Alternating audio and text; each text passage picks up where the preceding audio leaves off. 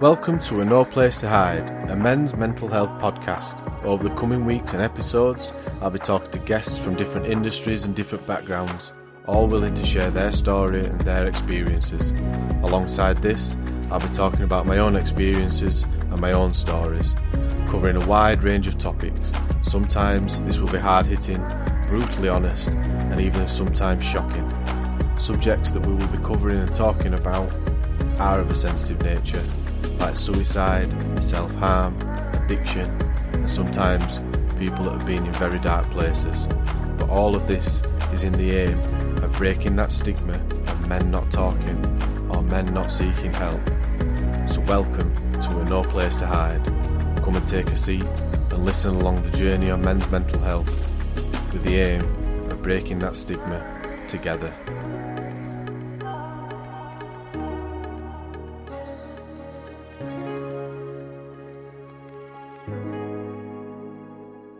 Right, so episode 7, all on red. So today I've got Brett Willoughby with me, 32, 34, 32, 34? 34, unfortunately. 34, well, I will give you 2 years then. What's wrong with you? I'll take it. Yeah, born on the 9 Mile Island of Jersey, and actually played for Jersey for 2 years at the age of 15 and 16. That's I've not had that before on my podcast. Well, you know, celebrity as I come, you know, in Jersey, me. This is it. I'm going to have to pay you for your time, but yeah. But yeah, so this episode is called All on Red, and thankfully Brett's decided to come on, which is an incredibly brave thing. I really appreciate it, to talk about his mental health and how he got on through addiction and how he still battles addiction to this day, how he copes with it and where it's led him to where he is. So yeah, appreciate you being on, Brett. Thank you for having me. Yeah, I'm looking forward to it. Yeah, it'll be a good chat. So it's we've been talking about it for a week or two, trying to get you on, bouncing around a few ideas. But yeah, it's addiction's one that I've wanted to cover, and I'll probably cover different types of addiction in further episodes, because there's just so many different types of addiction, why people get to that point. Obviously, with alcoholics, drug addicts, you know, there's people that are alcoholics that nobody even knows that they're alcoholics. They sit and drink at work, they don't even realise. But specifically yours is about gambling and a gambling addiction. Yeah, that's correct. Yeah. Something that you've battled with, and, you know, speaking before we started recording, you still battle to this day with it and try and regulate it yourself as much as possible. You know, and the effects it can have on your life, yourself, and the people around you is just it's massive. It's fucking massive. Yeah, it's looked upon a bit negatively, if that's the right word there, because people who are outside of the sort of addiction don't sort of look at it the same sort of way as others. They sort of look down upon it and don't really understand it a great deal. It's not like having people look at, say, like you say, drug addiction and alcohol addiction. Gambling's like one what's looked upon a bit differently because I don't sort of understand it a great deal. And yeah, it is a definite problem, and it seems to only be growing year upon year, really. Especially now when you look at incredible. Yeah, it's crazy. Yeah. And the way it's sort of pushed upon you as well. Like, it's not like you see an advert at half time at a football and it's advertising alcohol and take this drug tomorrow and stuff. It's, it's definitely, that is the big problem with it, is it's so glamorized, and it seems, and they try and make it look so normal to everyone to do, and they push you to do it all the time, no matter what it is. You watch the darts and there's Ladbrokes everywhere. You look at this, you go to a football match and you look around the advertisement boards, and it's gambling all over the place, and adverts and Bet365, the whole lot. It's just, you walk down the street to go to work and you've got to walk past 8 bookies to get to work, and the same on the way home. It's just everywhere. It's so unavoidable. And if you've got that problem, then it's a very serious problem to have. People see though that the alcoholic and then the drug addictions, they see the dependency on that as a physical thing. They don't see that gambling, you've got a dependence on it mentally. There's no difference. Just because you've got a physical dependency or a mental dependency doesn't mean say it's any less of an issue. People seem to think that, gambling addiction, it's like it's your problem. You ain't got an addiction to it. You've got, you know what I mean? You're just a bit of an asshole, or you've got a personality problem, or it's not. It's a dopamine addiction, and we'll probably get back into exactly, that. Definitely. That chase, that always you're always wanting that one big break, that one big payday, and that's it, mate. Yeah, you chase it all the time. Yeah, 100%. Yeah, and the scary thing is, you do whatever it takes to get that hit. And when I say that hit, I mean that dopamine hit. You'll chase it, no matter how sort of deep you've got to go to achieve it. I suppose you could say the same with any addiction. You'll go out. I mean, you hear cases of people who are crazy on the drugs and alcohol would go out and steal and do whatever it takes to go and get that hit for themselves. And it's no different to gambling. It's exactly the same. You'll do whatever it takes to be able to sort of get in them bookies, or get yourself on them online, get yourself on poker casinos, whatever it may be, whatever your chase is, and whatever it is, what you sort of target and enjoy, I suppose, is what you'll do anything to go and get it. Yeah. Yeah, absolutely. Sure. I mean, the online stuff is so much more dangerous than a physical side. I mean, obviously we spoke about that before, but I was just looking just before we started on the stats between men and women, and men are 7.5 more times likely to have a gambling addiction than women. Yeah. Not sure why, but that's quite a hefty number when you think 7.5 times. You put one woman in a room and you've got 7.5 men there. That's a big number. Yeah, difference-wise, I'm not too sure how I can sort of pinpoint why that could be in that sense. I mean, I don't know what the statistics are when it comes to the other addictions you get, like say alcohol and all of that. But in regards to gambling, to get them sort of figures, it's I can't really pinpoint why that would be. I mean, I suppose you've got a hell of a lot more males betting on football.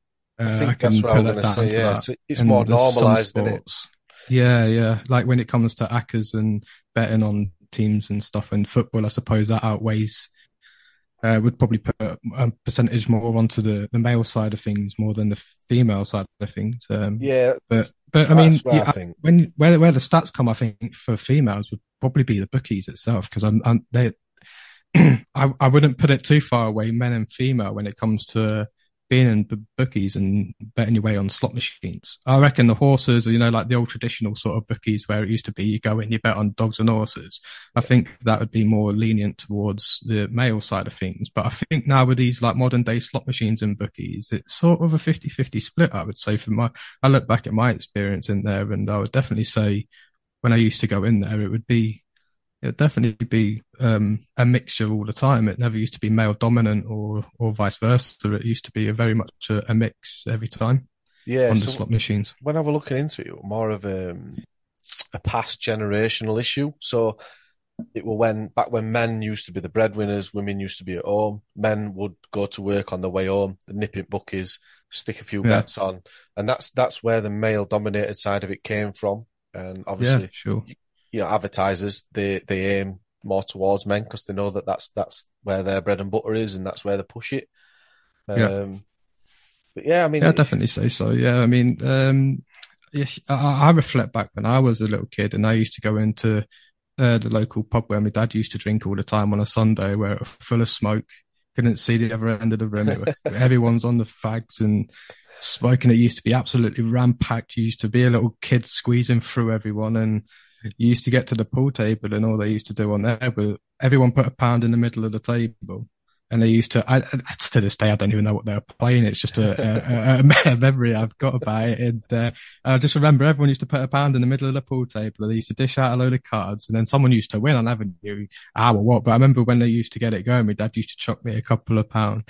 Back in Jersey, pound notes, by the way, not pound coins, and put it on the table. And one day, I remember, I don't know how I even remembered this, to be totally honest. It's not something what I should really remember, but I remember winning once, and I suppose it was probably because it was the first time as a kid I had about 30, 40 quid worth of pound notes in my pocket.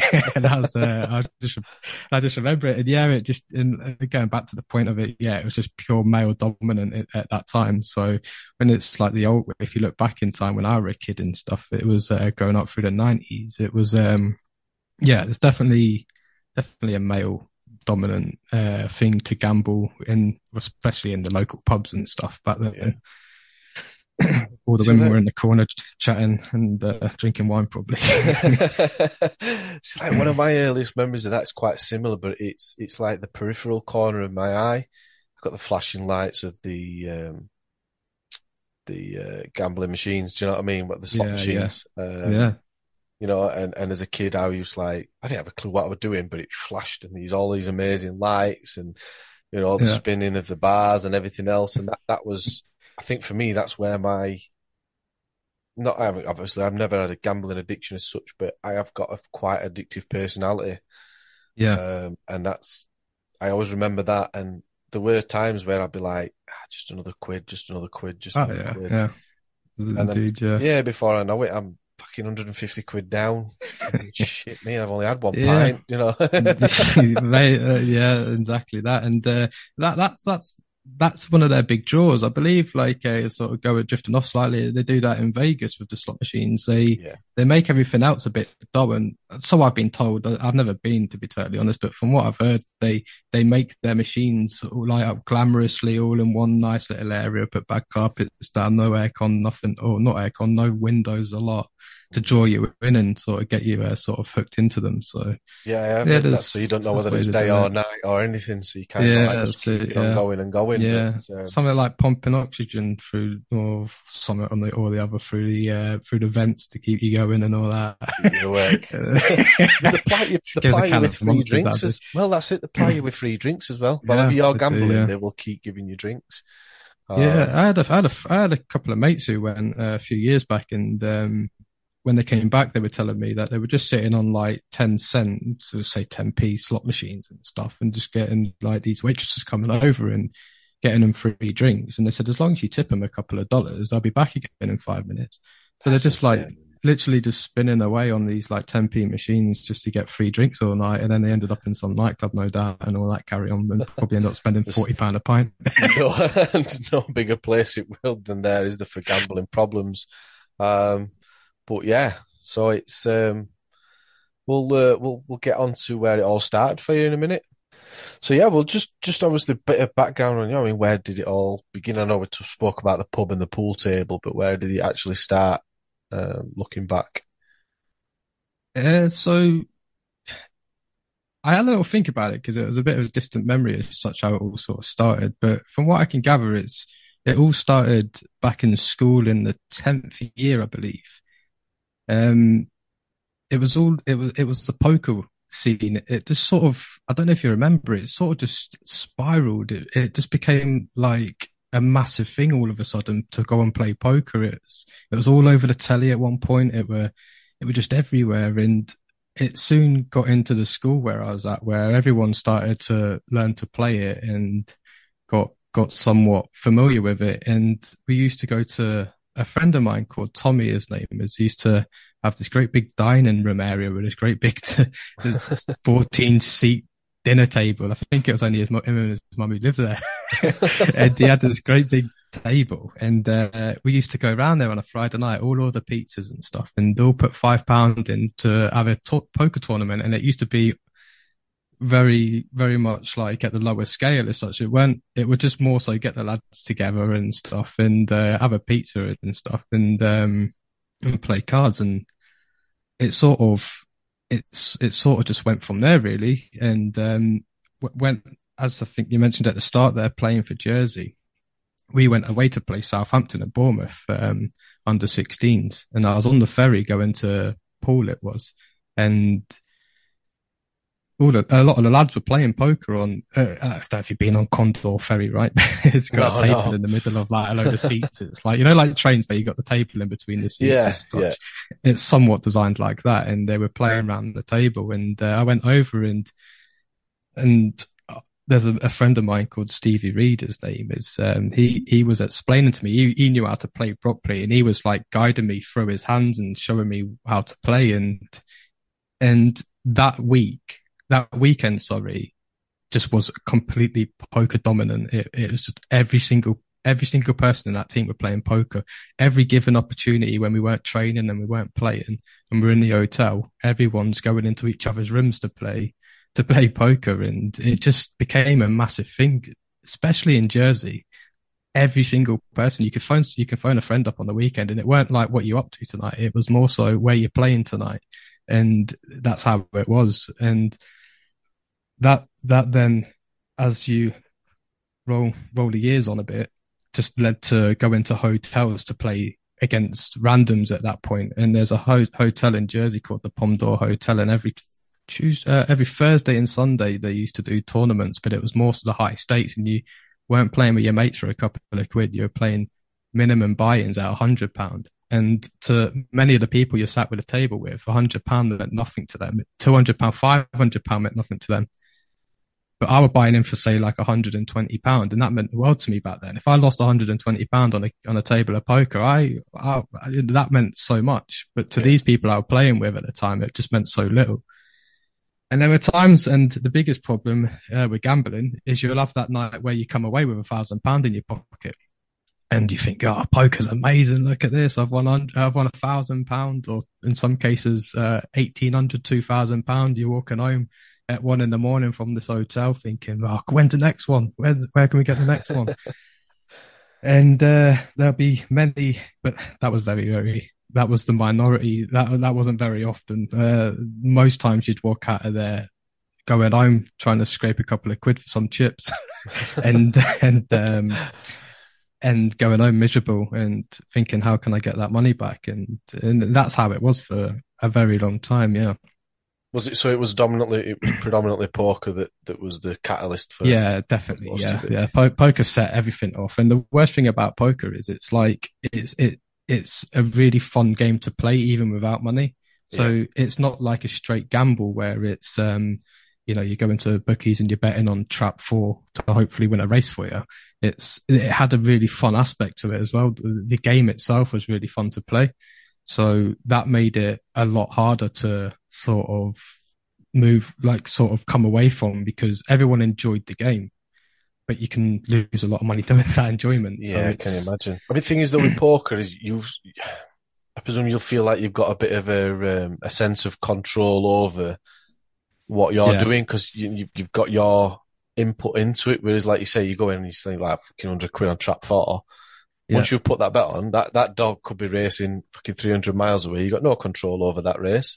It could be rigged for all you know, whereas poker, obviously, you've got a bit of a sense of that. Yeah, poker's got a bit of a skill element to it, but I've had debates about this throughout the years, and it's definitely got its skill element to it that you can read someone on the table. I had a friend, right, and he won't mind me naming him, called Ben Kearney. He's a top lad, proper nice fellow. And we used to play poker with him. And every time he used to try and bluff an ant or try and pretend he's got something good, he would start chatting away. And he had this sort of thing where he'd like to chat to someone when he was lying. And I sort of sensed it and tried to, and I called his bluff one night, and I never told him for a long time about this read I had on him. And I used to love playing against it, because every time he turned to his left and started talking away and trying to have a laugh and a joke to his mate while I'm thinking about calling his bet, every time I called it, he had nothing. How do you know that? I don't know. So it's got that skill element to it, but without doubt, it can put you in tricky situations where you feel obliged and you have to sort of call situations, and that's how you can lose a lot of money as well. So, for an example, you could have, I don't want to go into poker terms because people might not understand it, but you could have a really good hand and you sort of feel like you can't not play it, and you would then call a bet of, say, £200, and you beat because he's got that one better, but you get sort of caught in that situation where you feel obliged. You have to sort of call it as such, and so it can put you in them bad situations, poker, or you can just maybe fold your hand and not play it, but then wait for that opportunity. But that could never come on out of the whole night, if you know what I mean. So you've got to gamble if you want to win.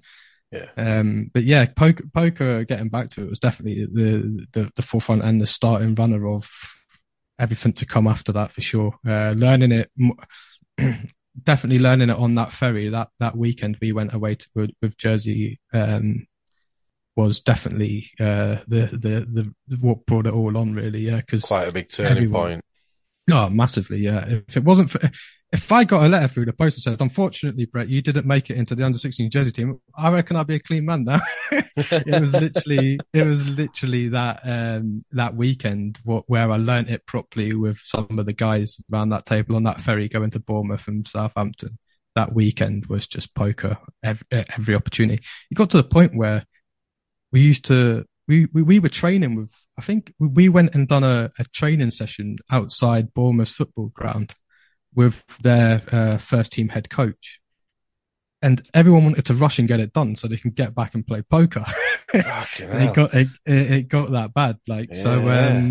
And we got, I have to put it out there for the record, we got an absolute scene to by Southampton 11-0, right? 11-0. Jesus. Our team were full of smokers and poker drinkers and poker players, and no one cared. And we got an absolute drama. And the rumor has it we actually played with Theo Walcott that day as well. He was our age category, and he was on the pitch, so he probably scored 6 of them if you look back. So yeah, definitely that was the start of it all, for sure, 100%. Yeah. Do you think? Would you say that you've got an addictive personality, or do you think you've got? Is it the dopamine, or is it a mixture of the pair, or? Yeah, definitely got an addictive personality, I would say so. Just, I try and look at things outside of gambling where I've got an addictive personality, and I couldn't really name you so much. Maybe Sheffield Wednesday, going to watch them, that maybe a little bit of an addiction, some reason. That's an unfortunate addiction. Yeah, but it's a definite fortunate one, yeah. That cost me a fortune and all, and that's not been endless disappointment for 25 years. But yeah, I find it hard to find something outside of the gambling where I can look at something and say I'm addicted. I've got an addictive personality to it. Maybe the card situation, we can get onto the card collecting, but other than that, no, I don't think I have the dopamine. Chase 100% with gambling. That's the only reason why you're an addictive gambler, because you chase that. You don't chase the money in gambling. You chase the dopamine hits and the dopamine rushes you get. Yeah. Like if you look at a slot machine, majority of them, or 9 times out of 10, you'll be on a machine where you've got to get free like sort of icons or free bonus icons to get on a bonus. What they're clever at doing, the slot machines, so they'll always drop 2 of them and not give you the third. Because they've worked out statistically that your dopamine rush is higher just missing out than actually hitting. Yeah. So they'll drop 2 and not give you the third, and then drop 2, not give you the third, drop 2, and then you might get the third then and get on the bonus. But when you get on the bonus, it's the enjoyment of the game. It's not the enjoyment of winning money. When you're that drawn into it, you're not chasing money. The money is just a token to carry on gambling. Yeah. There's been many times where I've walked out of a bookies because they're closing at 10 o'clock and I'm actually up on the machine 500, 600, 700, 800 pounds, and I've got to cash out only because I have to, because they're closing. But I can promise you I'm back in there the next day with that 800 pound, because it's not money. It's not money to me. It's just tokens. It's just tokens and credits to carry on gambling. It just prolongs the inevitable of losing it eventually, going on miserable and trying to find money again. It's not your sort of mindset towards money and the value of money is just completely evaporated when you're that drawn into it. See, that's the problem with online stuff. I mean, we were just talking about that, weren't we? And the online stuff, you've got no physical attachment to any money, and it's you're just clicking a button. Yeah, that's your bank account's getting drained. But you don't see that side of it. You're only hyperfixated on that one thing, and you just keep clicking 100%. That button, and that ties into obviously the football cards and the spinning wheels and, like you said, but we'll get back into that in a bit. But I mean, how did you fund it all? Like the chasing, the constant, the spending the money, the losing it, and everything else. Yeah. So, as I got a bit older and I started getting into leaving school, and I didn't do too well in college. It just wasn't for me. Left there and went, so it was time to find a job. And in Jersey, it's always quite difficult to get jobs with it being such a small island. It's not easy, and especially when you've not done so well in school because you didn't sort of commit to it, and you sort of left college because you've not committed to it. You sort of leave a bit with nothing to show that you're capable of doing anything decent. So I went into doing removals when my first ever job was removals, and I was doing that at the age of 17, I think it was, or around 17, 18.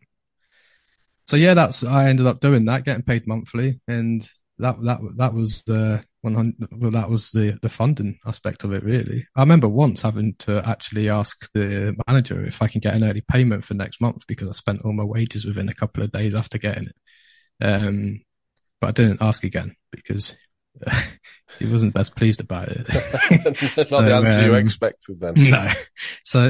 But yeah, the answer to the question, yeah, it was more so, it was obviously getting a job after college, and that funded it for sure. Yeah. And then, like I say, you can get wins, and you can do well. You could have a month where you do really well and you don't really have to worry about it. You're going out spending money on new shoes. You're like, that. Look at me. Look at this, gambling's paying off. Got myself some new wheels on here. And then, yeah, it can all go in a heartbeat. So funding it through work and then losing it and getting borrows off people. That was the worst thing about it, because then you fall into the big cycle then. So you could, I was doing it for a bit with my dad, and it got to the point where when I used to phone my dad on a Friday night, it'd be in his local pub. He used to always go and meet his mates in the same place. And, he would answer the phone to me and go, instead of saying hello, it was how much. So it got to that stage. Yeah. It was obviously, light banter. Obviously, it was just joking about, but that was literally, he knew every week I was phoning him up on a Friday to get a borrow off him because I've spent up in the bookies or online poker, whatever it may be. And I'll go and phone my dad, yeah. And he'll answer how much, and I'll go, can it be 50? Can it be 40? Can you do a 60? Because all my mates back then, we used to play for a local football team, and it used to be an absolute piss up every week. No one had commitments back then. No one had kids, families, marriages and mortgages and all that carry on. It was a case of let's go work Monday to Friday and have a good night on Saturday, Sunday and stuff. Living for the weekend. Yeah, basically. Yeah. And it used to be like that. And the whole football team used to do it. It weren't just like a couple of lads. It was like we used to play football on a Saturday afternoon, go home, shower, changed, all meet up in the local pub, go out and have an absolute session. And I used to have to dip out at the pub to go and meet my dad in his local pub, to go and get 40, 50 quid off him, to go back to the pub to be able to buy some more drinks. And then before you know it, 40, 50 quid's not lasting you too long. You sort of start borrowing off friends then, don't you? And then you get paid again, and then you got to hand it all back out to them. Yeah. Before you know it, you're back down to the minimal amounts of wages because you've had to pay everyone you've borrowed off. Then you're in the bookies to try and win it back. You lose that, and then you're back phoning your dad how much. So it's vicious cycle. Yeah, when you borrow off friends and family, that's when it becomes a bit dangerous. But my dad was great. He never asked for it back. It was I'd give it him when I had it and stuff. But because you're so drawn into the gambling, you don't think about, you think differently, don't you? And you sort of think, I'll pay him back next week instead. I'll put this 40 into the slots and see if I can win. You forget about the consequences of it. So you know what I mean? Yeah. That's the last thing you think about, unfortunately. Yeah. I mean, you probably were sat there thinking, right, I'll borrow 50 quid, I'll have a couple of pints, and then I'll put this bet on, or I'll play this bit of poker. I'll win 200 quid back. Give me down my 50, I'm 150 quid up. That's probably like your mindset. Even though in reality, you take a step back out of that bubble and you're thinking, whoa, what the fuck are you doing? The chances of you winning that money back and then profit is slim to none. Yeah. Unfortunately, and when you're so deep into it, that bubble's made out of bricks. Yeah. And it's so difficult. It's crazy because when you look back at it now, and I'd never say that I'll ever lose that sort of addiction. It's there. I think it's there for life, really, because you've got it inside you. It's not like you're having to take something to get there. It's ingrained in your personality, and it's in your DNA. I think so. Yeah, I definitely think so. And you never lose it. It's just about controlling it and taking the right steps to be able to avoid getting back into that so-called bubble again. And yeah, you think differently. Your value for money just completely goes. The best case scenario you think of last. So Yeah. like so everything just goes backwards, yeah, and you just fall so deep in, and the worst bit's the chasing element to it, and then when you've lost so much, and you start chasing because you want it back, because you're chasing £100 at that point, it's quite reasonable to walk away. But then you're now Yeah. chasing 200. Now you're chasing 500. Now a grand, and then before you know it, you just spiral completely out of control with it until someone were to like if someone drag you by the air. In my case, I haven't got much left, but if you drag it, you drag it, you drag you out of the way and completely remove you from the situation. That's what you need, because if no one does it for you, then you'll stay until you've literally got nothing left. So it's just so dangerous when you get to that stage of it. Yeah, for sure. Thing is, it's so ingrained in modern society now. Just gambling it's normalized so much with all the betting apps, Yeah. the football. You know, I like a bit of an acca on a Saturday and stuff like that. And I can see why it's so easy to drop back into that and then start chasing again. And then Yeah. before you know it, 6 months down the line, it's crept back up on you and you're riddled with debt Oh or yeah. you're struggling. I 100%. mean, so where was the lowest point then? At what point was you looking back, did you The think, lowest. fucking hell? Well, it is a really bad one in my situation for sure. It's something I've got to live with for pretty much my whole life, really, and it creeps up in the memory quite regularly. Not like all the time, but there'll be sparks where you think, you know, remember, you sort of reflect on it. So basically, what happened was moving on a bit further down the timeline. I was about 18. I think it could have been like let's say, 18, 19, maybe. I was on online poker and I say back then, like it a long time ago, it wasn't so glamorized, and you never had apps and stuff back then. It was just solely www. Go onto a website, sign up and start playing type thing. Yeah. And, I signed up to Poker Stars, and I was in my lounge one night, and I says to me mum, is it all right if I use your card to put £20 on? I've got £20 in cash for you. She obviously, by then I would say that I was a little bit addicted and at that point, but you know, I played it a lot and it was always a forefront of the mind and stuff, poker. But my mum would never have known that, and or my dad. And so she gave me a card all happily, yeah, no problem, and didn't really question it at all. So that evening when she went to bed, and my dad, they were together back then, went off to bed at like midnight, and I lost the money on the poker. And I come to realize that you can redeposit because the card stores, you don't need any information. You know, like nowadays you need your card will save, but you still need your security pin, your 3-digit security to be able to make a purchase. Back then you didn't need to. It was just it was so simple. 40 on the keyboard and enter button, and you've got 40 quid back into the game. So I thought sneakily, I'll give my mum another 20 tomorrow. I'll just put another 20 on. So I put another 20 on and then lost that. Oh, fuck it. Another 40 quid, 40 quid, 40, 50s. Before you know it, I'm about £500 down, and my mum's not to know any of this, right? The next morning. And, or my dad, I keep saying my mum, but it was obviously the two of them. And that went on for about 3 days. And I ended up running up a £16,000 bill on my mum's bank card. And it went to that. And I'll never ever forget the morning. I was laying in bed and I was laying in bed, right, thinking, right, I'm going to try again today. It was in the morning. Yeah. Like, I wouldn't have stopped. Honestly, I don't think I would have stopped. And it sounds so bad. Like, I don't think I would have stopped until this situation happened where my mum, I could hear there was a house phone back then. Right? I don't know if many have them nowadays, do they? No.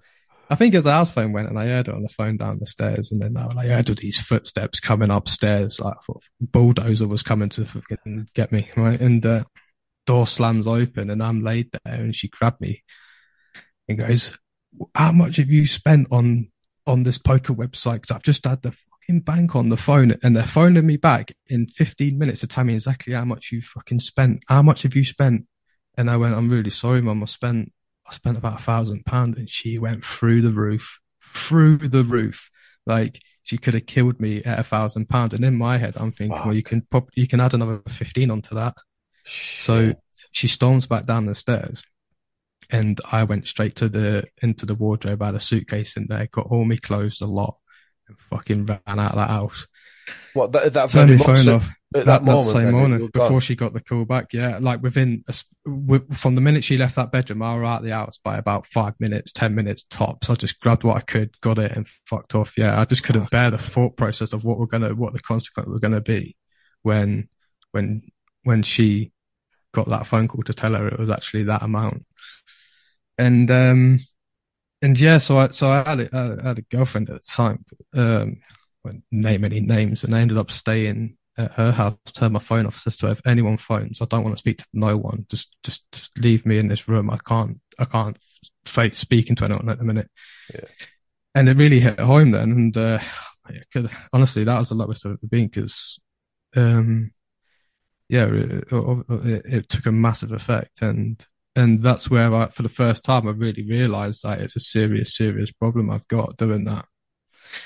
But when I think the story couldn't get any worse, it actually does, because I was around her house, my girlfriend's, and she used to work in a nightclub called Platinum.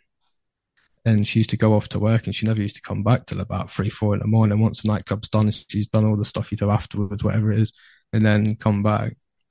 It would be like for about 3-4 in the morning. Yeah. And she had her bank card out once, and stupidly, it sounds so bad.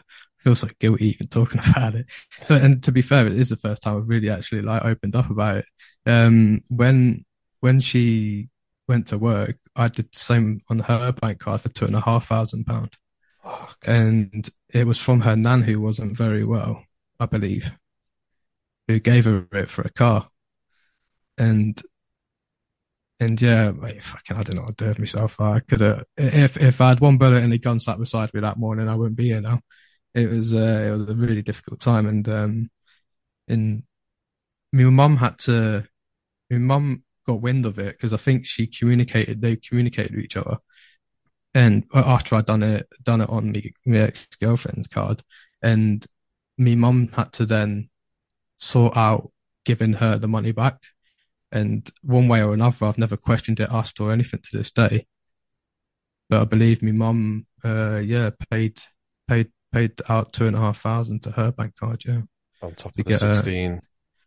Yeah, and I don't know what to do with myself. Talking about it like kills me, really, because it's just so stupid, man. You look at it now, but that's how bad it got, really. But at the time, though, obviously, you know, your mindset is totally different. Like I say, you're hyper fixated on that dopamine hit, that chase.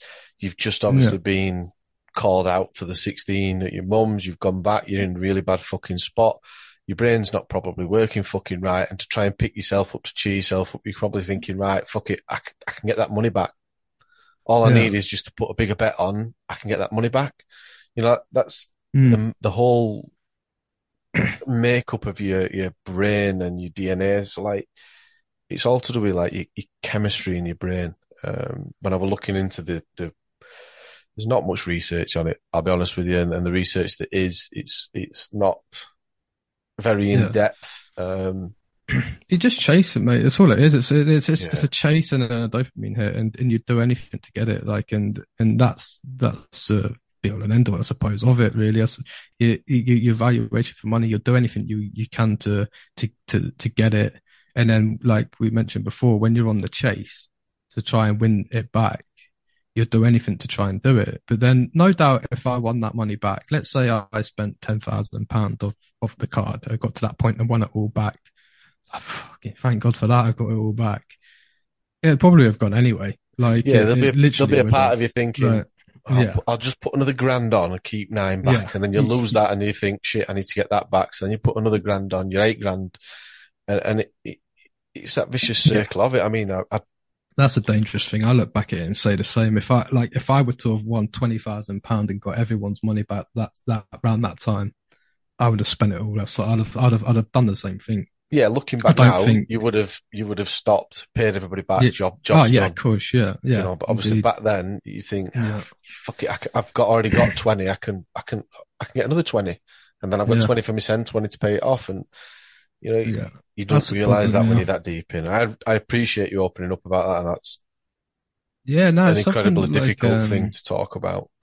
Yeah, definitely is. I mean, I've not even spoke to my mum about it before, ever since. Basically, to end that how it ended was eventually I answered the phone to me mum on the phone, or she phoned up my ex-girlfriend, and I ended up speaking to her for the first time after about, I think it might have been somewhere around 3 to 4 weeks, I would say, of literally no contact with anyone, really. And I ended up speaking to her on the phone and apologizing, and she started crying down the phone, just saying that just come back and we'll sort it out. Look, we forgive you, and just come back home and we'll see what we can do, type thing. And I did. I ended up going home, and my mum and dad were sat there in the lounge, apologetic and really sorry, a few tears and stuff. And then we sort of like let it go and moved on from it as such. But the trouble is, even after all of that, it didn't take away. It didn't stop the gambling. You think it would, wouldn't you? You'd think, right, well, that was a wake up call. Get it done and dusted. And no more of that. But it didn't. It just led on again. Just fell back in it. Probably stopped for a bit, and then. The trouble is what I had as well. You surround yourself with people that obviously do them sort of things, and then you can fall back into it straight away. And unfortunately, as much as I love my mates and that who I grew up with at school and out of school, and obviously my friends back in Jersey, they all were in it. They're all in the game, They're all. So you go to the pub, they're gambling. You go to, our local pub. There was a Ladbrokes across the road, literally. Yeah. Like freaking hell. So you eventually fall back into it, yeah. And I just wasn't strong minded at all to be able to, or grown up enough, let's say, to sort of avoid it or just say no to it, I suppose. It's that far ingrained in your personality as well, though, and it's a part of your DNA, and you've got that addictive personality. No matter how much you sit there and you say, like, that's it, I'm going to be stronger, I'm going to just commit to this, I'm just going to have a little bit, I'm just going to do, a little bit. That's all fine and well until you have a shit day at work, or, you have something bad happen. And then that dopamine that you get from potentially winning would make you feel better. But to get that point, you're going to get deep back into it again. And then the cycle and the circle of it it's a frightening mindset. You need to be very, very strong minded and have the willpower to. It's like stopping smoking cigarettes after being from a pack of 20 a day to completely stopping. You've got to really, first of all, you've really got to want to do it, and then after that, you've really got to be strong minded to say no to it, and that's easier said than done when if it was easy, no one would smoke cigarettes anymore, would they? No, I mean, that's it. If it was easy, no one would put a gamble, like people, addictive personalities and whatever you're addicted to, you wouldn't do it anymore if it was so easy to just say, oh, it's just stop it. Everything will be all right tomorrow if you just stop. It is. I know it will be. I can't stop. I mean, have you got a good support network around you now that is aware of it, or is it something you struggle with? Nah, my girlfriend now, she's fully aware of it, and she's aware that I've gone to some measures to avoid it. So basically, there's a website called GamStop, and you sign up to it. Yeah, you sign up to it, you give them your details and stuff, and they'll literally buy from everything online. So you literally can't make an account online once you sign up to that. I think it's I can't remember how long it takes to kick in. I think, let's say, a day or two. And then after that, you can't make an account on any website at all. And what I did was, in Jersey,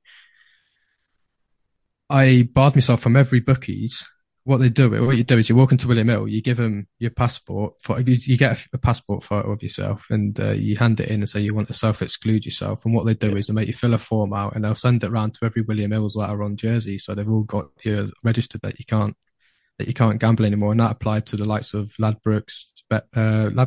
There's a I can't even remember. Joe Jennings, there was a Joe Jennings around the corner from my bleeding house, which cost me a fortune. Coral as well, isn't it? Coral. Coral, yeah. I don't think they have them in Jersey, Coral. It's Ladbrokes, William Hill and stuff. But yeah, I did that. I self-excluded myself from all of them and online as well. So I couldn't go in any bookies. In fact, there was one really embarrassing time, and this actually put a stop to it. This was the best thing that ever happened to me. I went, we were on a Christmas do for a place I used to work, Wholesale Electrics in Jersey. I used to do the deliveries for them, and we went on the Christmas do, and they made it a tradition every Christmas. They used to go into the bookies and put a bet on and stuff. And so all the lads from work were walking in and stuff. And I'm like, I'm barred. I know. They're like, nah, you'll be all right. It'll be mobbed in there. You'll be fine. Just come in and just stand there. We'll sort it all out. And I was like, all right, okay, Sam. So I walked in with them, right? And I'm stood there, and the place was packed, like really packed out, busy. It was a William Hill, right? And it was only a smallish William Hill, but it was packed. And all I heard was, "Oi! Oi, you!" And the fucking old place just stopped silence. Like everyone's staring at everyone's staring at them screens, watching them races, just stopped. And this guy's gone, you with a hat on, you're barred from here, mate. You're not allowed in. Leave the premises. And I fucking walked out of my head down, so embarrassed, right? And I just walked out like an absolute idiot. And I said, I will never ever go into bookies again after that. Not a chance. And I never did, to be fair. So it actually done me the world of good, because if I would have got away with that day, and like they seen me but never said, oh, I could have well easily been in there betting the next day. But yeah, thankfully, I tried it once, made myself look like an absolute arsehole, and walked off. Yeah, at the end of that, waited for them on my own in the local pub around the corner. Pint for one, please. So yeah, I barred myself from all of that, but all online and stuff. And then now I'm obviously in England, in Sheffield. I phoned up, I can't remember the website's name. It's quite frustrating for anyone who would want to know it, but there's a website you can go on. GamStop does, they do England but as I well. actually physically spoke to someone on the phone, and I can't remember who it was, but it was a company.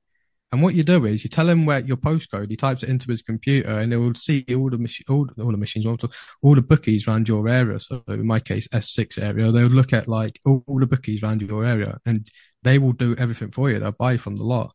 And I was like, well, why are you doing that then? Will you do it down in Derby and all? Because I go down there every now and then, because I've got family down in Derby. We sort it out down there. So he's gone, yeah, no problem. What's the postcode? Gave him the postcode of where I stop in Derby, typed it in, bang, barred me from the lot in Derby, so I can't go in any of them and all. So they're the sort of like measures I have to go to. Oh, yeah, it's definitely great. It is a good thing, but I mean, to get to that point, to have to do that, it's... Yeah. I mean, I can't imagine mentally what you went through, let alone physically, but I mean... definitely. That time of my life was just so bad, because it led on to other things as well. Like, I would be daft in town as well, drinking up and causing trouble, ended up in fighting, ended up in court, community service, 180 hours, and that. And I put, as that, people will say it was a drink, but I'd say it was a gambling, because like, people in Jersey, there's so many people in Jersey who will probably make me out to think that I'm a right horrible bastard. Like, but off the drink, I'm actually quite a nice person. Like, but I spent a lot of time gambling and losing a lot of money. And then you'd go out with your mates drinking on 20, 30, 40 quid because you spent all your money and you just had to take a borrow off someone. And you're going out and then you get pissed up, and then you're out in town. And you're already angry before you even drink. So when you've got the drink, don't really do much better. Like, so, you know, around them sort of times, I were being a bit daft in town, fighting and stuff. And I boiled it down to that slightly. You know, it was the anger coming out from the stress, hassle, and anger through gambling was coming out when I was drinking, I think. And I took it one step too far once, ended up luckily didn't get any jail time.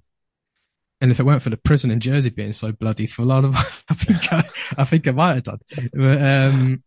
But But yeah, first, and it was my first offence as well. So they just chucked me under an 8 hours community service around that time.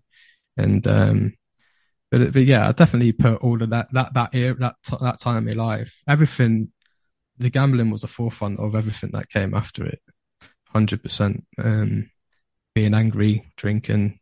It's not a good combination, to be totally honest. It's, no. It's not, especially when you lose it. Yeah.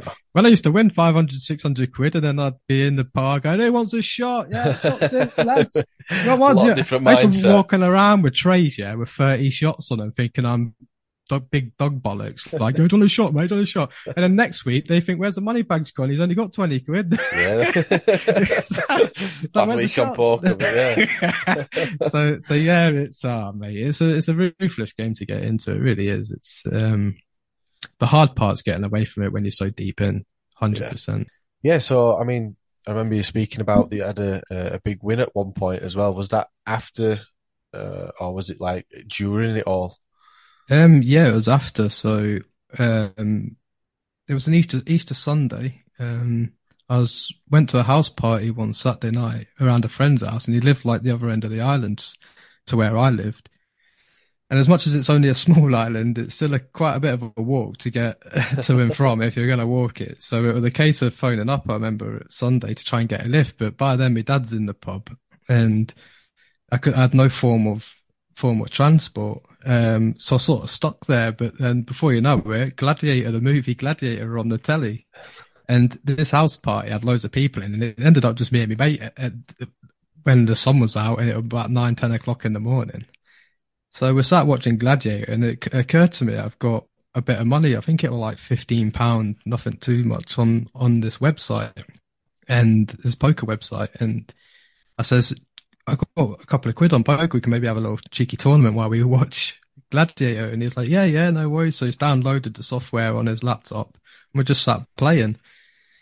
And it's the most bizarre thing. And he says to me, "What's that when we were playing the tournament on his laptop, he says, "What's that continuation of money in the bottom left-hand corner there?" And I said, "It's a bad beat jackpot." And he says, "What?" He asked what it was all about, a bad beat jackpot. And I was explaining, basically, you've got to have like this mega hand, and 9 times out of 10, it will always win. And that one time it doesn't, you hit a bad beat jackpot. And it was like, "Oh, right." And it was just continuation. It was like $60,000 at that point going up. And about 15 minutes later, I had this hand, 6, 7 of clubs, and it came down on the board, 8, 9 of clubs. And I said, "The 10 of clubs come here, mate. We've won like 30, 40 quid here." And he was like, yeah. 10 of clubs comes down, doesn't it? And I was like, "Bloody hell, we got a straight flush." We were laughing. Them. They cannot win unless they've got a jack queen of clubs. It's never going to happen. It never happens. This scenario will never ever happens. So this guy's gone all in, and I've gone, "Fucking lovely, cool." And I was like to me, "Mate, we've got 40 quid here." And he's gone, "Bloody hell." Like, and he turned his cards. He had jack queen of clubs, didn't he? And then it came up, "Congratulations, you've just hit the bad beat jackpot of $65,000. And I was like, I just looked at him. I remember the moment. I just went, "What the fucking hell? Get it!" That's around the living room a lot, like, "Fucking get in!" And he couldn't believe it. I couldn't believe it. I was like, "Mate, do you know how nuts that is? The odds of winning that is crazy. Like, there's hundreds of tables you can sit on. There's hundreds and hundreds, if not in the thousands, of chairs you can sit on when you, like, virtually, obviously, chairs you sit your character on." And we were on that particular table at that particular time, that particular hand on that particular seat to win it. And I was like, the odds are extortionate, like how crazy that is to win. And I remember just saying to him, "Yeah, mate, we've got a trip in us now, mate. No, don't you worry about that. We're getting away." So he's a big Leeds United fan. And obviously I'm big Sheffield Wednesday. So, and we got a really good close friend, Rob Crawford, who's also a big Sheffield Wednesday fan in Jersey. Believe it or not, for 9 Mile Island, we got a few owls living there, I tell you. Right? And just me, my dad and him. That's half the population of Jersey, isn't it? Yeah, we had a supporters club and a lot. Good sandwiches at half time. But so I says, "Oh, mate, well, I'll sort us out a trip. We'll go away and watch a game and everything." And we did. Like, but these websites are very, very sly. What they do is they only allow you to withdraw so much a day. So you win so much money, and they make you. I think I'm stumbling because I'm trying to think. I think it was $6,000 a day. Yeah. Or 3,000. Something's telling me it's 3,000 or 6,000. I can't remember too well, but basically what they do is you withdraw that, and for 24 hours, you've got to have like however many thousands of pounds sitting on the account, tempting you into carrying on. And to be fair, it worked, so I can see why they do it. I sort of had a few dibbles in other tables and that, and actually managed to win another like £7,000-8,000 on top of it, playing, and cashed it all out. But eventually, and I gave my dad a lot of money, a lot of money back as it was coming through, and treated me mates to a trip away. Got a Leeds United supporter to come and sit with me on the Kop at Hillsborough. It was fantastic. In fact, that's a complete lie. Right near the away end, as close as you can get to the away fans, I think. And he ended up chatting to some woman about Corrie or something for 90 minutes. Yeah, that was a good game to go to. In fact, it wasn't a good game. We got relegated. Bloody hell, I forgot we got relegated. That's a good game. That's a good game. That's a good game. Well, so many. But all of us Owls in our supporters club the following week didn't quite enjoy being back in League One, but no, it was mad, and this just proves the concept of like having value for money, what gambling does to you. Because I had no value for money when I won that money. So I was going into town, buying surround sound systems for 1,500 quid, buying a bloody telly, 70-inch TV. Honestly, my Call of Duty, when I got that system in my bedroom, everyone thought freaking I were in like some sort of war zone, like going past my house. Jesus shit. I thought it was a freaking war going off. But, so you blew the lot then? You blew the lot? Blew it completely, mate. Yeah, I spent thousands on daft things. I remember, my mates weren't complaining back at the time, but I remember gathering all my mates up and saying night out on me, and I'd go to the shop, I'd buy bottles of vodka, of everything you can think of, alcohol, the lot. Everyone's fags were brought for. We'd go.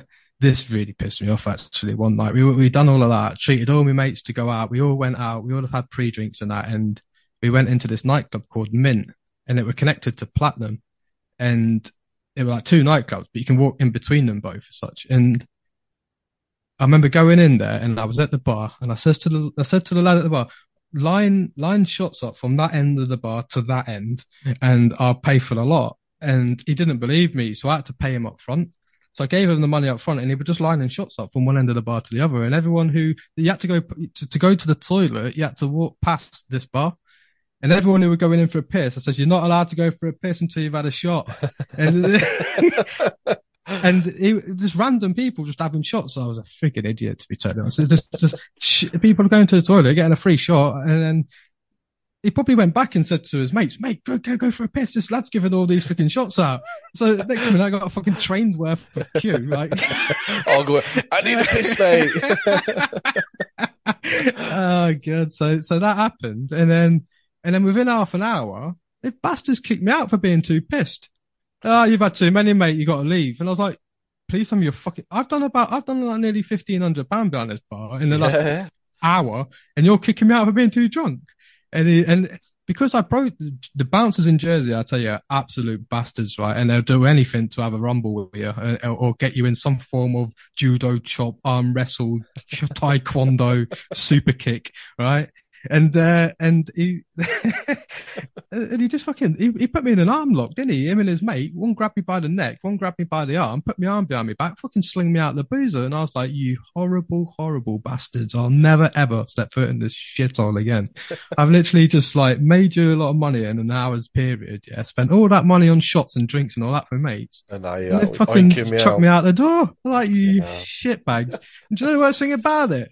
Out of about 15 of my mates, 2 of them came out. Like, you fuckers. To be fair, restroom were probably that pissed on all 3 shots they didn't realise you'd gone. I know, yeah. Fucking couldn't believe it. So yeah, I remember, yeah, so getting back to it, yeah, I literally had no value for money whatsoever, to the point I was just pissing it up the wall. And before you know it, I think it lasted about Going back to the jackpot, it was $65,000, but a proportion of the people that were still in the hand share it with you. So you don't actually win the whole lot. Like the people who are also in that hand also get a small percentage, and it ended up being about just shy of £30,000, what I won. And yeah, it didn't last for me. It lasted about a couple of months at best. Like it really did. Did that like reignite it though?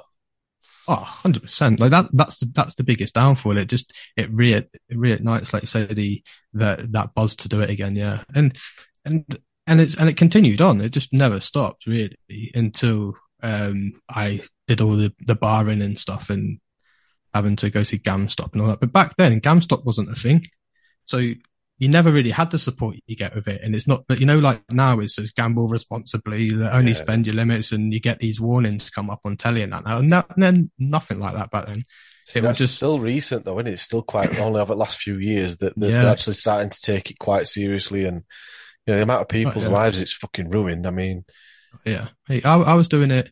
I was in a job at Wholesale Electrics doing deliveries, and they used to pay you in cash in a brown envelope, like going back to the old traditional ways of getting paid, right? Yeah. And hopefully Taxman's not listening to this. Yeah. No, I hope he is. Fucked you over, my boy. I used to get paid on a Friday, 12 o'clock without fail, every single Friday it were, and in cash. And there were William Hill around. The William Hill I mentioned to you? William. Bloody hell. That William Hill I mentioned to you earlier where I got kicked out of. Well, this was before all of that. And we'd get paid at 12, and by 1:30, I would say max, an hour and a half, I'd be phoning my dad up for a sub, like every single week without fail. Like that was the worst part, working 40-hour shifts to get your money in cash, to walk around the corner, get your brown envelope and your money out, and literally just chuck it into slot machines. And just literally with me, it was like, I used to do it with a work friend. He used to be me work buddy. And he used to be able to be sensible with it. He could go in there and do 40, 50 quid, put his money back in his pocket and say, I'm not doing it anymore. Fuck that. Yeah. Like, I can't do it anymore. And that'd be him. But I was an all or nothing type of personality. It's all or nothing for me. Like, I'll spend a lot or I'll win a lot of money. And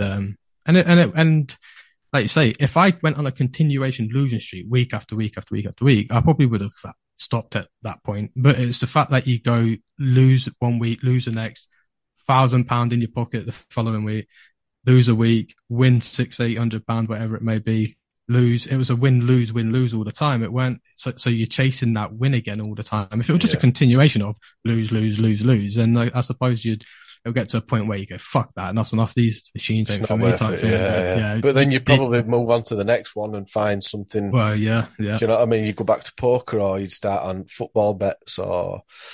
The worst thing that ever happened to me was slot machines, because that was other than poker, slot machines was the worst thing for me. And is that the ones that are in the bookies? They're like the roulette ones. Yeah. Well, remember the old traditional sort of slot machines where you used to have to put a pound note, Jersey terms, a pound coin in the machine, and you'd wait till it fills up slightly and it's got a chance of paying out. Your odds are better at paying. Them old traditional machines. When they changed in the bookies for the first time and went to these modern touchscreen technology games and stuff with jackpots of £500 to go, that's when things changed for the worse for a lot of people. Really was. Me and my mates, they dominated our lives for a long time, them slot machines, since they changed. And the worst thing whatever happened to me, where I went in there with two mates of mine when they first got introduced into the William Hill bookies, and I went in with them for the first time, and they were showing me a game they were playing, and I thought, fuck it, I'll have a go on the machine next to them. Walked out £400 better, put a tenner in, won 400 quid. It was the worst thing that could have happened, because that then led on to years of slot machine addictions. Like, if I were to have put that tenner in and lost,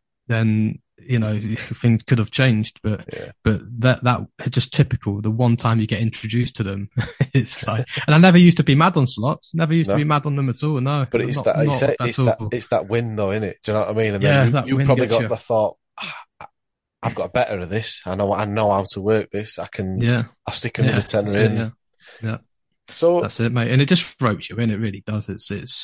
They took me as bad as poker for a long time. So like my timeline, poker for the first 5 years was the forefront of the addiction, and then that moved on to slot machines for in the early 20s onwards. And the worst thing about that, and something which is horrible, is that I had a newborn kid as well when I was in the thick of this addiction. So when I mentioned going to the bookies after being paid on that Friday, I'm reliant upon buying nappies, food, all of this sort of stuff.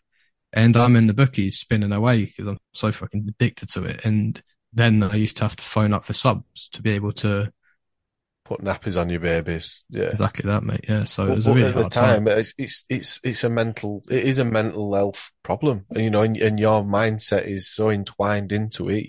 Nothing, again, going back to that bubble, nothing outside that bubble comes into comprehension other than you getting that dopamine hit and chasing. That's exactly it. Yeah, you don't think of the consequences. Nah, you just do, like I say, the horrible thing about an addiction with gambling is the consequences are the last things you sort of think about. Where it should be the forefront and make you stop, it's actually the last thing you think about. Because if you walk into a bookies and you win money, you come out, you don't even think about it. But if you walk into a bookies and you lose it all and you come out, you think, why the fucking hell have I just done that? Why didn't I do this? Why didn't I do that? And you start thinking about all the negative sort of like after effects of it. Yeah, for sure. And then after that, once you've walked out, it's all your mission then is to how you're going to get it back. Yeah. How are you gonna get it back? Many times I used to go back to the house and say, and I walk in with like a bag, with all the things we needed, and that sort of covers what I've done, if you know what I mean, because I've brought these foods back as such. Yeah. So you all, and the lies you tell, fucking hell. I've said that many lies. I mean, with my surname being Willoughby, everyone thinks I'm related to Holly. I can tell see with your looks, yeah. Beautiful, aren't I? But no, I mean, like the lies you do tell when it comes to you cover everything, and then you trip up because you've lied that many times about things. You just trip up eventually, and But I had a friend, a really close friend, who still is to this day, who used to be exactly the same.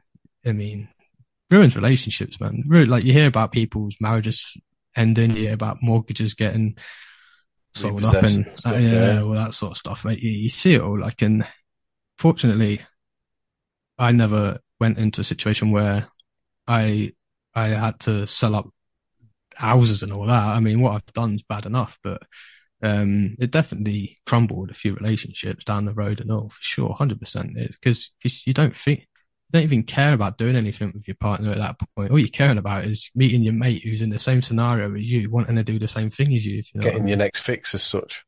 Yeah, exactly that. Yeah. So there's many times, because back then when it was a case of like, oh, should we go? It's so-and-so's 30th birthday or 20th birthday, whatever it may be, birthday due on Saturday, shall we go? Or if you can find an excuse not to, you've got a solid 4 hours of gambling, like with no hassle free. You find that time to do it and stuff. Like, you do everything to do it. You go to any lengths. So. Whereabouts are you like currently then? So it's obviously come all the way back up to present time. So are you still struggling with it? Have you got it more under control or? Yeah, definitely. I can't even walk into the bookies. I don't dare to after what happened to me last time I tried. So that's, that side of it is completely gone now. It's not even forefront where it used to be. Wake up, how are you going to do it today? Or we're going to go get a few spins in on the slot machines, and all that sort of mindset is completely gone now. Yeah, for sure. Poker. Don't even remember the last time I played it. I think it was online on the website, but it's nothing like it was. I'm not addicted to it. I worry that if I had the opportunity to, if I could walk into bookies down the road tomorrow, when I walk in past the Go shops or something, I reckon it could fall back. Yeah, I don't think you'll ever lose that. It just takes, like what alcoholics say, they can sit in a pub, but if they touch, I think it was Tubes, you remember from Soccer AM? Yeah, I do. I watched a podcast with him, and because he was heavily on the drink, weren't it? Nearly killed him. Well, yeah. And when he talks about it, he says he can sit in a pub, but if the minute he puts that beer or that glass on his mouth and has his first sup of a pint, he'll be straight back in it. And I think it's the same with gambling. The minute you step foot back in and you start spinning on them machines, you'll just be straight back to where you 100%. Were. I don't think it disappears. I think it's all about controlling it. Yeah. And it gets to a point after a while, once you've controlled it, barred yourself, stopped going in, you don't think about it anymore. So it's not like I never think, I need to go and see in the bookies and such, or get myself online. It's just not thought about anymore. But I know that I could easily fall back in it doing it again. Yeah, for sure. In fact, it happened to me. It happened to me with a friend not too long back when he was coming over here to see me. I was in Jersey. He was coming back with me. The flight were in the morning. That the evening before, William Hill cost about £600 between us. Shit. And I said, "Fucking hell, how's this happened?" Like, and in fact, that's actually a brand new William Hill near the airport, which I then went into because I wouldn't have been barred at that point. So you even calculated the point where you thought, I thought I'd get away with that one. Yeah. And I said, and we came over here, we were both we were both skint. It's fucking nuts, mate. Honestly, I just look back at it and just think I'll never go through all that carry on again. Yeah, fingers crossed. As for now, yeah, everything's great now. I mean, I say it's great. I mean, in regards to gambling, bookies and poker and that side of things, yeah, it's absolutely fine now. Yeah, got it under control at the moment. And obviously, we met through a mutual love of football cards, which obviously I know there's we spoke about that. That's sort of like a bit of a gamble in. Yeah, 100%. The roulette wheel, and that's how we came to record this podcast. Really, yeah, it is. Yeah, 100%. And I wouldn't be flavour of the month by many people that sell these products, and I wouldn't be flavour of the month to the streamers themselves. And as much as they're brilliant people who I've met over the last 3-4 months who are in the card collecting game, I strongly stand by that. The card collecting is a massive addiction to, I would say, if you were to put a poll out to everyone that's involved on that whatnot and stated if they're addicted to it or not addicted to it, I reckon if you got them all in a room by themselves and they can express their feelings and stuff, I reckon they would definitely tell you that they're addicted to it. Yeah. Because there's things people do on that. Well, you just think, come on, mate, you need to knock it on the head for a bit. I'm pointing the finger at myself as well, by the way.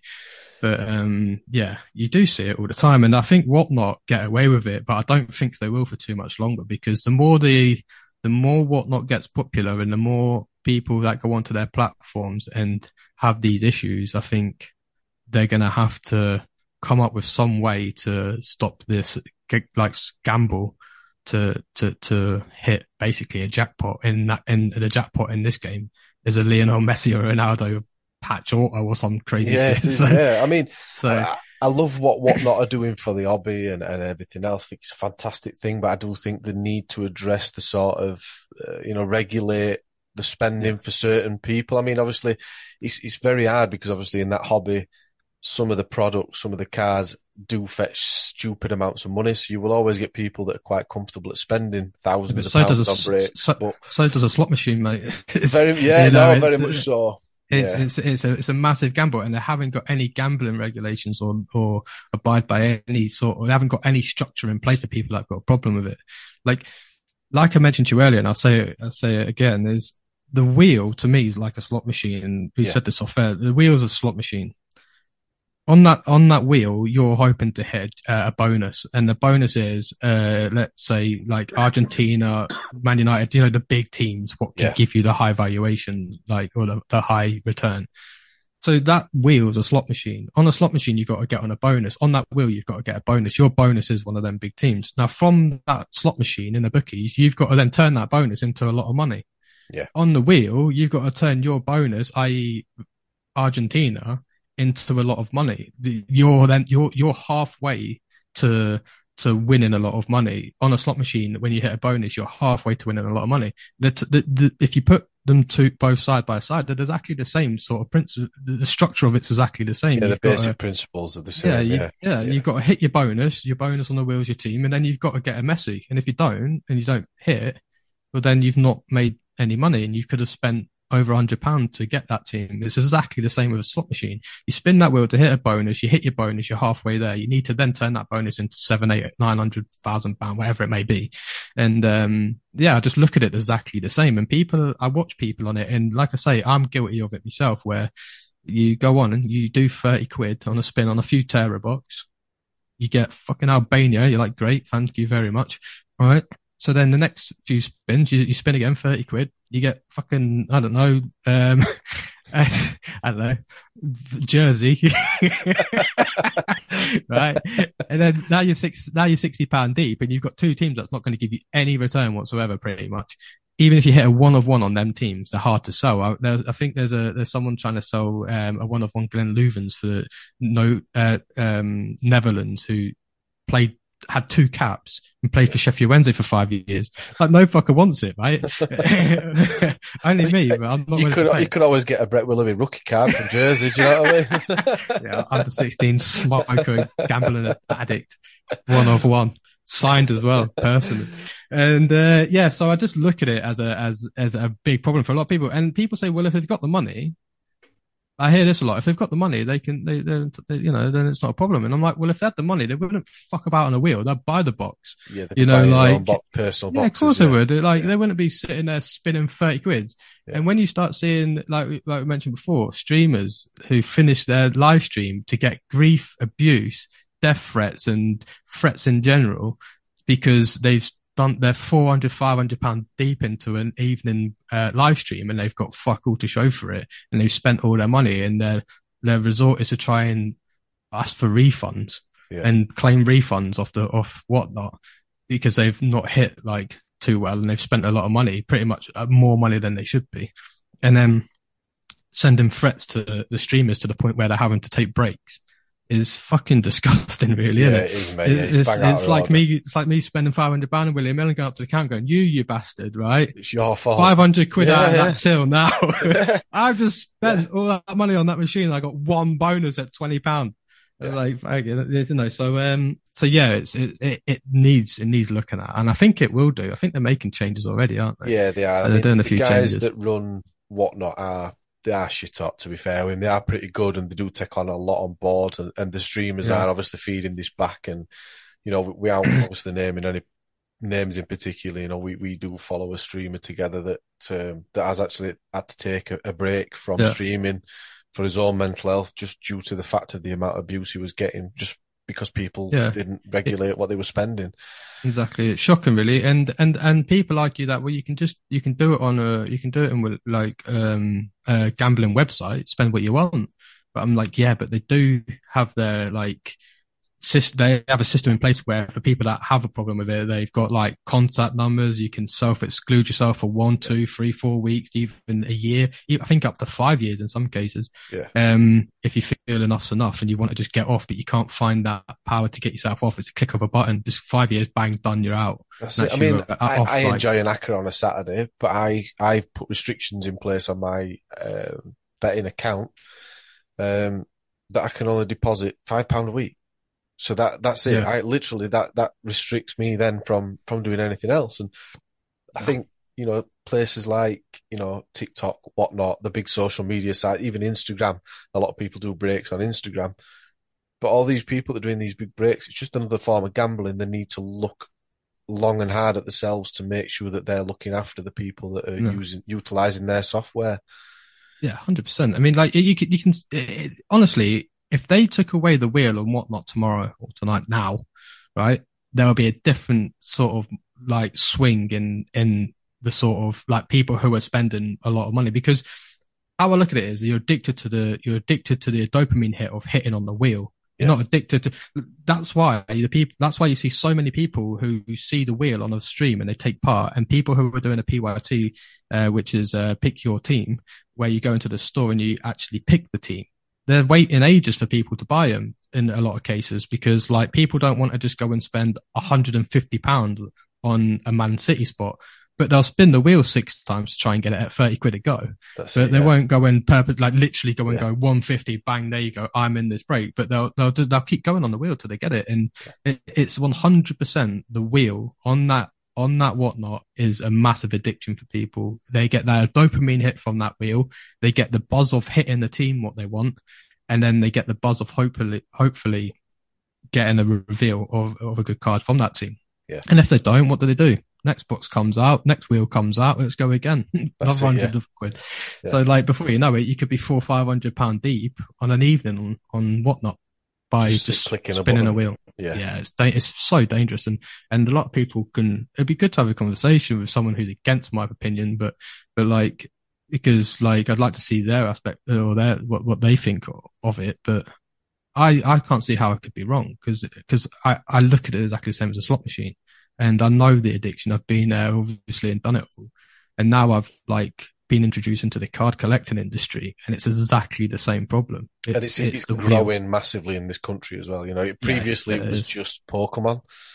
Yeah. If you were a card collector, it was pretty much Pokemon. But obviously, the in this country, I mean, it was big in America, but it got massive in England during lockdown because people didn't have anything better to do or they couldn't do anything. Yeah, and that's where it started ramping up over here. But I think the industry needs to obviously have a look at itself and how it operates and does things just to be a bit more responsible for the people that are buying in. Look at the people on the Discord server as well. What are like putting like it's not just the Discord server we're in. You see it in several, and I see it. Yeah, you've only got to type in YouTube to see videos of people's take on it and the problems they've had. Like, there's quite a lot of like, especially American collectors as well. Like, literally doing YouTube videos explaining their addiction and their problems towards it and what they've had to do to combat it and all of that. It's a very, very bad problem to be in. But I suppose like people can argue, but you can just go on eBay and buy them. But you're buying what you want, so it's different. You're not on a dopamine hit. Nah, you don't. You're not on that chance of spinning a wheel and hoping and getting that hit, that bonus, let's call it, of getting your big teams. Yeah, without a doubt. And it's, I mean, when you're doing it that way as well, people think it's more acceptable because you're not gambling or you're not doing it, but you are. But people just see it differently because it's not, you're not on a slot machine or a roulette wheel. It's, people like turn a blind eye to it as such, and would, absolutely, like try and act like they haven't got the issue. Some people are brave enough to come forward with their problems. Like I say, we've seen it in the Discord where people have like stated they've got a problem with it. But honestly, I think if you take that wheel away from whatnot, I think it'll be for the better 100% for people that are having issues or got that sort of addictive personality to spin that wheel and get that dopamine hit or maybe have a way of excluding themselves from wheel breaks, you know what I mean? And so that they can only buy into PYTs or whatever, I don't know. But I think it needs, I definitely think that it needs looking at because I feel sorry for them, man. Like I said, I've been there, I'm in it, you know what I mean? And I understand it all and I know what it can cause and what it can bring. And you're more than aware because you're in the game, like you're obviously on whatnot to see the same names and the same faces. Constantly everywhere. Like, and you can put my name on it as well. Like, you know, I've fallen into the trap, like, but like, I'm slowly getting out of it now. Like, but it's definitely brought me slowly, crept me back into, like, I've come away from bookies and poker, stayed away for so many years. And then I've come into card collecting and that wheel has given me somewhat the satisfaction that used to. If you know what I mean, so and it's back in on a creeping in. Yeah. Oh yeah, 100%. And it's literally that wheel. It honestly is. Like, it's the addiction of that dopamine hit of hitting that bonus on that wheel, and you'll do it all the time till you get it. Yeah. But yeah, I mean, I wouldn't be flavor of the month for anyone that's listening who is in the game. Just from a personal experience of you doing what you've done, you've seen people ruining their lives through the gambling and through that addiction, and that's just like a bit of a self coping, like protection mechanism that you don't want to see that being done and somebody else going through that. And I respect that. What a respect for that. It's got the same thing you've got in whatnot in the card collecting industry is exactly the same what you had in the poker.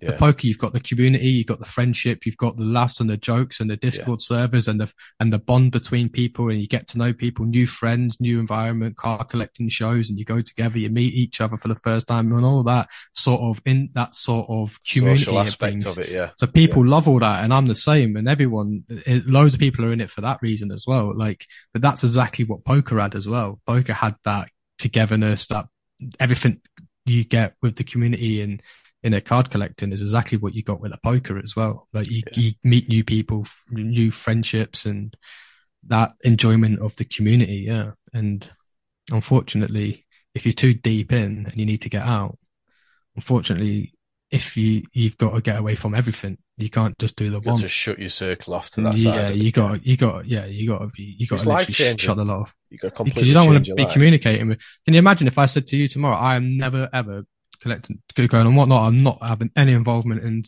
the wheel, nothing. I'm just going to go into a stream, enjoy it for what content it brings. Of course, you're going to have a go. How long is that going to last? About 5 minutes. Yeah. Everyone going, look what I got. It's like me saying, don't go into go to the bookies and sit next to me on the machine. And when I win £1,000, I'm going to flash it in your face. And so this is what you could have won. Yeah, exactly. Yeah. This is what you could have had. It's a dangerous I appreciate you being so open and honest, and I'm incredibly proud of your journey and appreciative. And I'm very thankful that you've shared your story as well. And I just hope that it helps other people realise that there is light at the end of the tunnel. You know, was it GamStop is the one that you recommend? Yeah, GamStop I recommend 100%. It's if you just type it in on Google, GamStop, I think it's GAM and stop. And then you just make an account on there, and I think it literally takes minutes. Literally, you just put a bit of detail in, and then they take care of the rest. You literally don't have to do anything. Brilliant. Just give him a bit of detail. And then you'll find that you won't be allowed to be on any gambling website from that moment onwards. What I'll do is I will put the link to that in the description of the podcast. So if you're listening to this and you need it, the link is in the description. But yeah, that's been definitely. It's been really nice to hear your perspective on it and that side of it, and I really hope that going forward you continue to be as strong-minded and everything works out for you.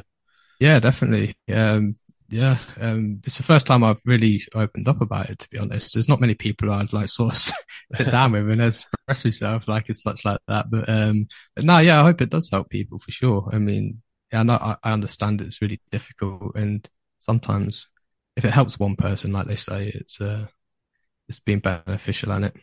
Absolutely, yeah. Brilliant. Well, thanks very much, Brett, and I appreciate your time. No problem. Thank you very much for having us. Take care. Cheers, mate. Well, thank you for listening to A No Place to Hide. I hope you've enjoyed the podcast, and I hope to see you for future episodes as well. If you do realise that you need somebody to talk to, or you feel like you need to reach out, or even if you just need a bit of advice, please check out www.toughtotalk.com. These guys are running a fantastic men's mental health charity on their website. It's got links to about everything that you could possibly imagine. They've also got places for advice and help. If you need to speak to somebody on the phone, please contact the Samaritans on 116 123, or alternatively, please contact the NHS 111 option 2. Remember guys, stay safe, and we can only break this stigma together.